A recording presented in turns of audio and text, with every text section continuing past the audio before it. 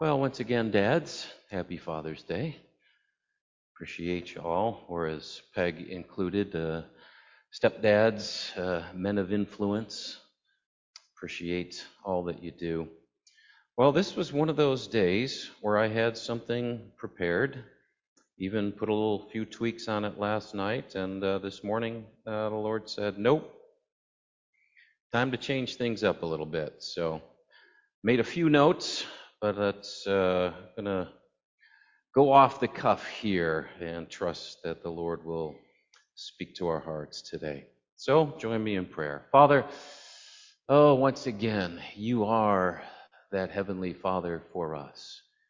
And help us, all of us, Lord, to know what that means and walk in the truth of that and be able to receive the unconditional love that Peg talked about, and to know that you are there for us in the difficult times, and that you are available to us, as Kate said, anytime, anywhere.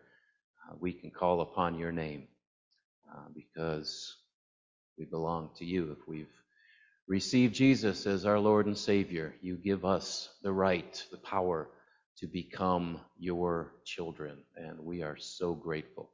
So we honor you today in this place. Speak, Lord, to our hearts through your word, and be glorified in it all. We give you thanks. Through Christ we pray. Amen. Well, I want to speak to the guys this morning.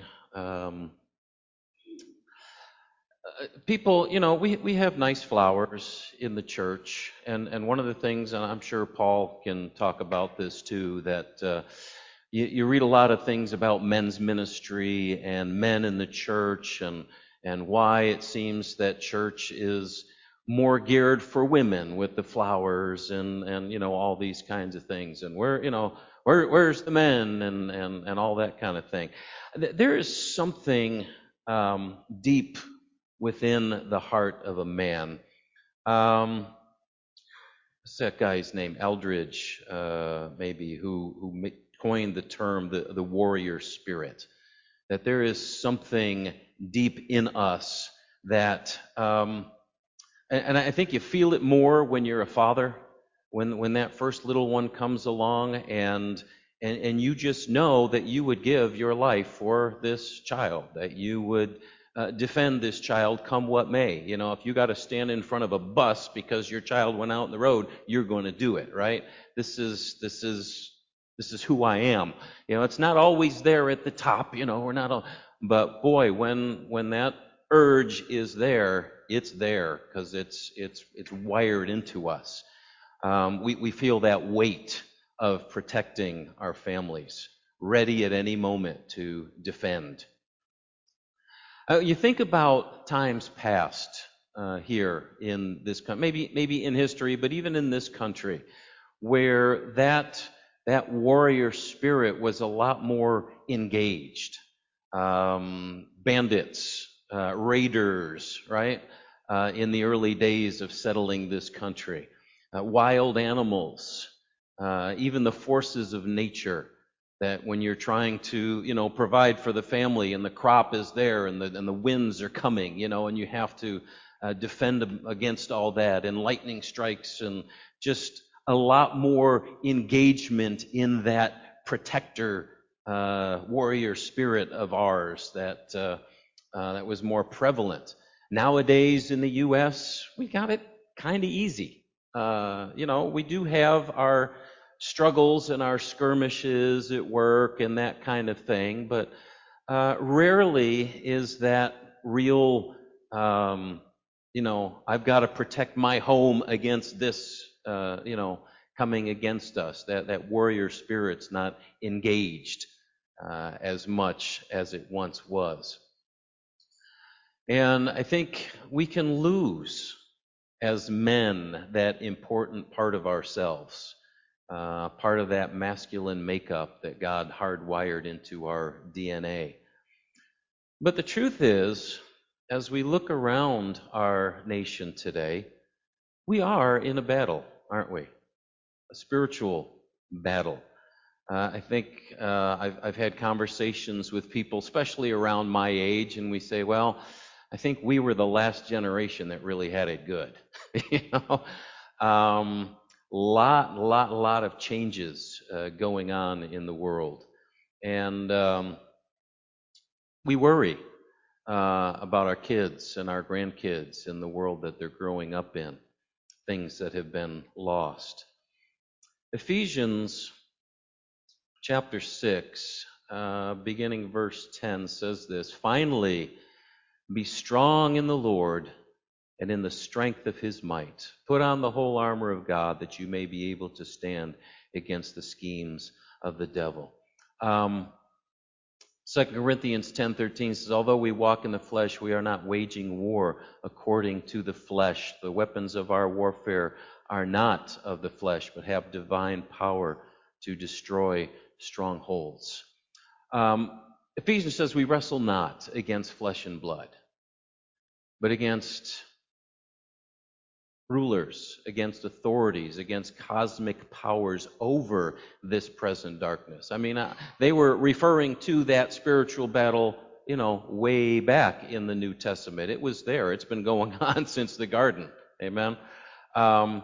So this present darkness, their time, but we also ourselves, our present darkness, against the forces of evil in heavenly places. We are in a spiritual battle. And this battle, notice, going back to that 2 Corinthians verse from chapter 10, says the weapons of our warfare are not of the flesh or carnal, but have divine power to destroy strongholds. He says, we destroy arguments and every lofty opinion raised against the knowledge of God and take every thought captive to obey Christ. The battle that we are in, especially in our day and in our time here in America, is a battle for the knowledge of God. A battle for the knowledge of God. Truth. In a series started a couple of weeks ago called Grace and Truth. There is a battle for truth. The enemy is coming against the Word of God in this nation like never before, challenging its doctrines at about every level, trying to paint the Word of Almighty God as simply the personal beliefs of a select group of people. No longer, in God we trust, founded on the Bible and that which was a big part of our history, but now the Bible thumpers, if you will, it's just a set of beliefs held by a certain a group of people. Beliefs that are just one view in a sea of a bunch of views, and a minority at that, right? We're kind of living in this post-Christian culture that we're in. So no, it's no longer the knowledge of God, the Word of God. It's a set of beliefs held by a few people, right? So they're trying to paint. Culture is trying to paint. I'd hate to use the word "they" because, again, we wrestle not against flesh and blood. This is not a battle of people against people. It's very, very important in the church that we do not have an us and them mentality. But it's the idealism that we stand against. That again is trying to take the Word of God, the truth of God's Word, and pare it down and boil it down into just somebody's belief system. Not only painting the Word of God as simply somebody's personal beliefs, but also painting those who hold those doctrines as narrow-minded, bigoted, haters, right? Trying to force their religion on others. So we have this ideological battle that is part of a larger spiritual battle for the knowledge of God.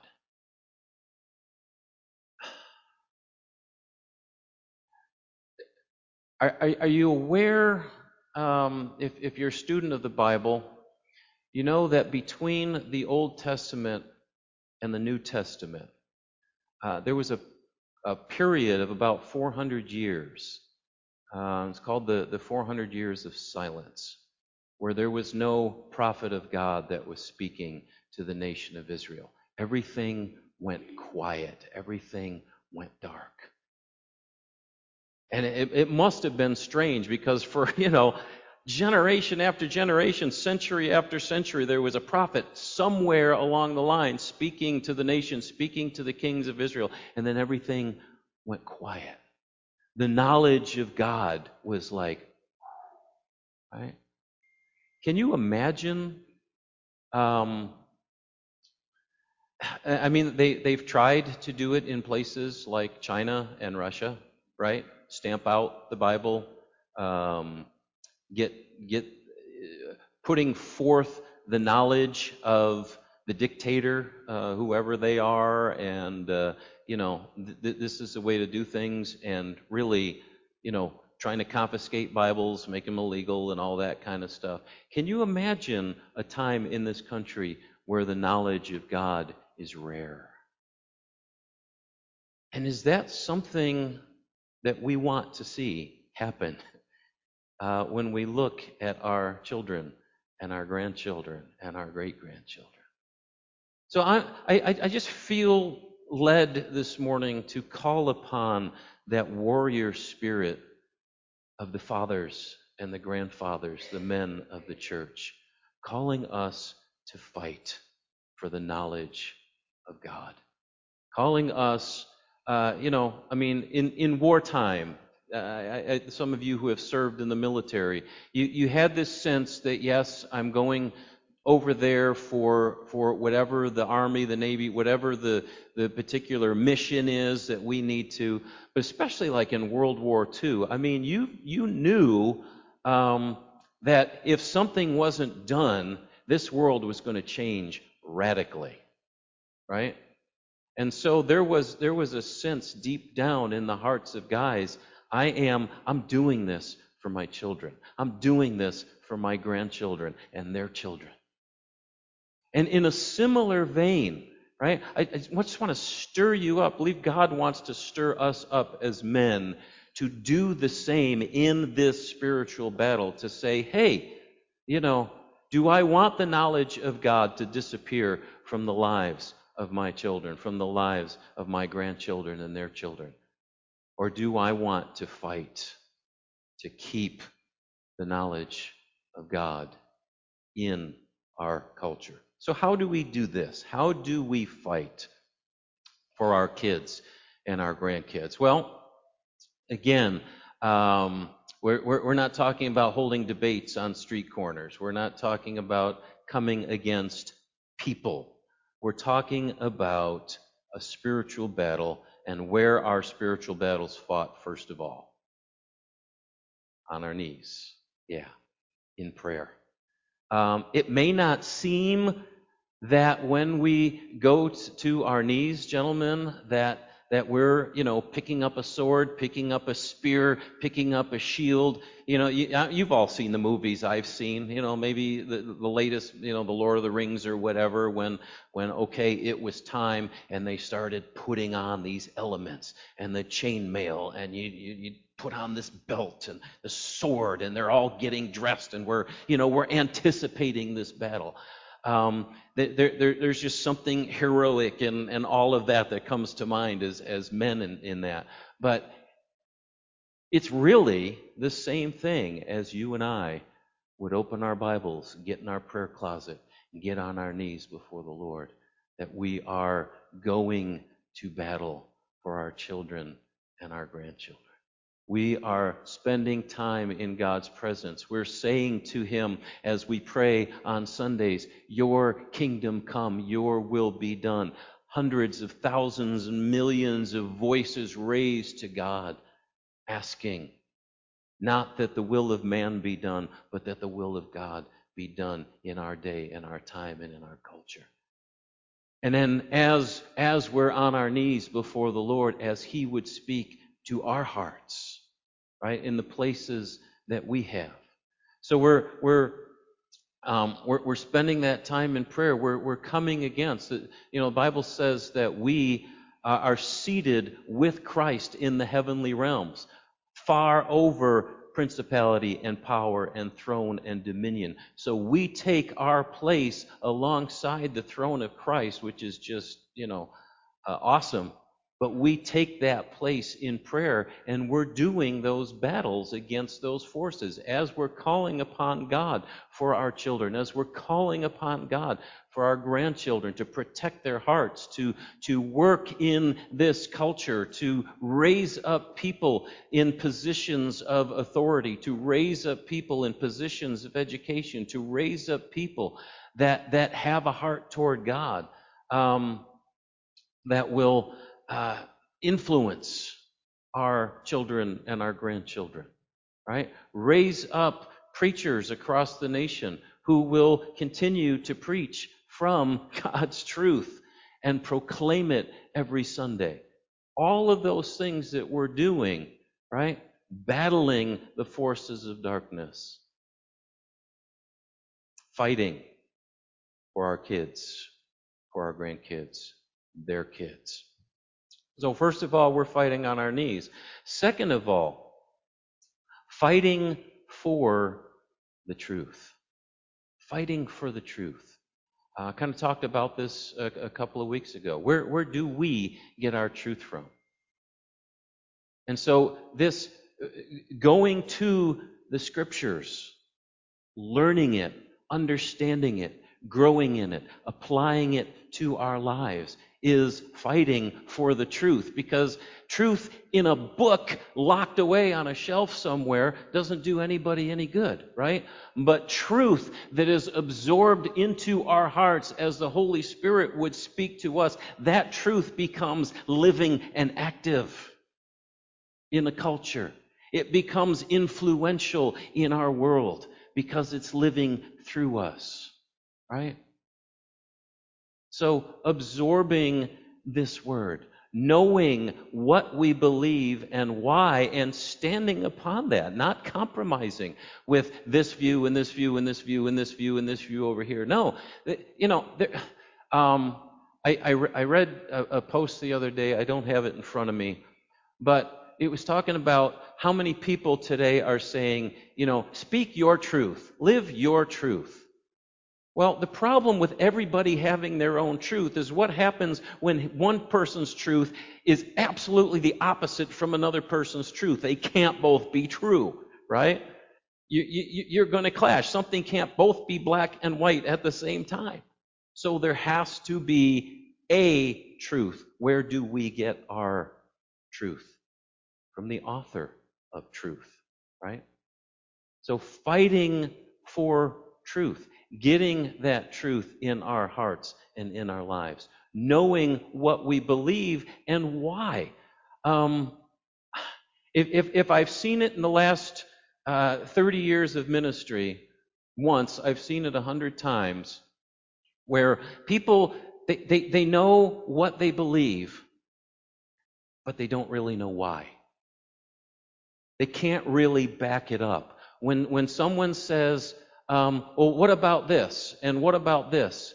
I've seen more people, more Christians just get mad and then just stop to and default back to, well, you this or you that or you the other thing, or well, that's just the way it is, or not being able to say nice and calmly, oh, well, this is where I get my belief from the Word of God. It says so right here, and I've put my trust in the Lord. I know what I believe. I know why I believe it. So I can have a calm conversation with someone. Doesn't have to be the debate. Doesn't have to be nasty, right? But I know why that I have put my faith in Jesus Christ. So it's a fight for the truth. Bible says, study to show yourself approved unto God. Someone who rightly divides the word of truth. You don't think that, again, we think about putting on armor and strapping on a sword and all this kind of stuff and booyah, psyching ourselves up and going into battle and all this kind of stuff. We don't really see spending time on our knees or getting quiet by ourselves and spending time in this word. It doesn't seem like battle hero stuff. But guys, this is the real battle in life. Amen? The spiritual battle. So fighting on our knees, fighting for the truth. And the third way that we can fight is by our example. By our example. Being that example of the Word of God. Being that example of what it looks like. A story is told of a little child who's in bed, and you know how they are. We just had our grandkids over, and one of them usually at least once comes walking back down the stairs, just to get a little dose of, okay, everything's all right in the world, But story is told of one that, okay, they put the child to bed. Mommy, yeah. I'm afraid. I'm all by myself. And oh, don't worry, God is with you. He's always going to be with you. Can I have somebody with flesh on? Kind of hard to see. We know He's there, right? But we like a God with flesh on, and especially our children, our grandchildren. Why was Jesus so different? Because He was God with flesh on. He was someone that could be seen and touched. John makes that point in his gospel a number of times. We held Him, we touched Him, we saw this one who was the glory of God. It's one thing to have a set of principles, right, in a book or whatever. But when we have that example to look at, when we have something to witness, to see, not perfection. Sometimes, especially the younger generations that are coming up now, they can spot fakes a mile away. I wish that I had been more real and more vulnerable with my kids, with the struggles that I was having. But I was trying to paint a picture as a pastor, not only for them, but also for the church. And I had to have this persona that, I wish. Because if you come across as, I've got it all together all the time, your kids are going to go, well, I can't do that. I remember sitting in churches years ago where it's like I could hear the pastor and it's like, yeah, that works for you, but not for me down here in the trenches, right? Kids are in the trenches. They're battling, right? They're vulnerable. They're going through stuff, and they need to see dads and stepdads and grandpas and stuff that, I'm going through real struggles in life, but this is how I call upon God. This is how God helps me. This is what God has shown me in all of this. And it's like, okay, all right. So it's not just me, right?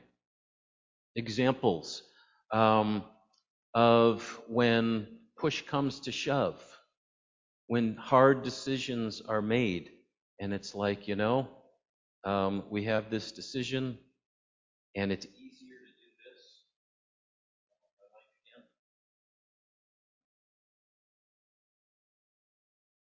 this. It's easier to go this way. It's easier to take this way out. But let's gather the children together. Let's gather the grandchildren together and say, you know what? We could do this over here, but God's word says this. This is the way we're going. Not only do they see that kind of resolve, right?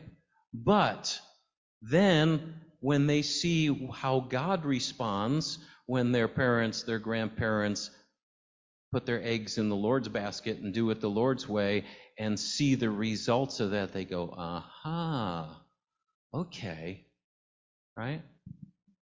They need to have that godly example.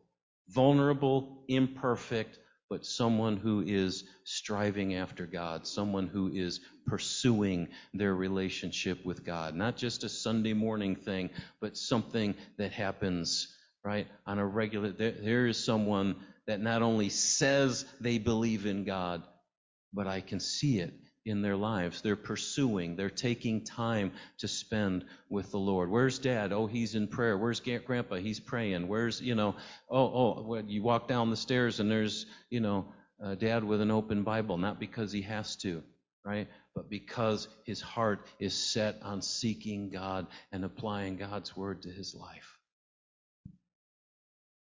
And again, it doesn't feel like putting chainmail on and strapping a big, wonderful sword to your side, but it is fighting. It is fighting for our children and our grandchildren.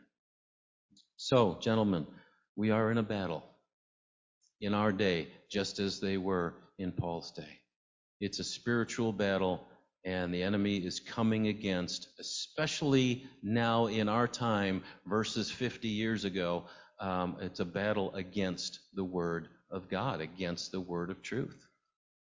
How do we fight this battle? We fight it on our knees. We fight for the truth by getting into that Word and absorbing it so it can be lived for people to see. Doing that as an example to our kids and our grandkids. I'm calling on that warrior spirit, guys, to be heroes in this generation, to win this spiritual battle for your kids and your grandkids. Amen? Amen. Let's pray. Heavenly Father, thank you for the men in this room, guys of influence. And Lord, I'm not jumping up and down on the pews and all that kind of stuff. Just trusting, Lord, that you speak to all of us in this place, that you awaken that warrior spirit in us to fight the good fight, as Paul called it, the fight of faith, lest our nation become devoid of the Word of God, that it gets buried under all these other ideals and so-called truths and all, Lord, that deny what you have said. Speak to our hearts, Lord. Call us to action. And may we get that sense, Lord, of preparing and walking into battle every time we spend time with you. Every time we do the right thing in front of our kids, our grandkids. And may we honor you above all, the one who fought for us in so many ways. We give you the praise, the honor, and all the glory. In Jesus' name we pray. Amen. And amen.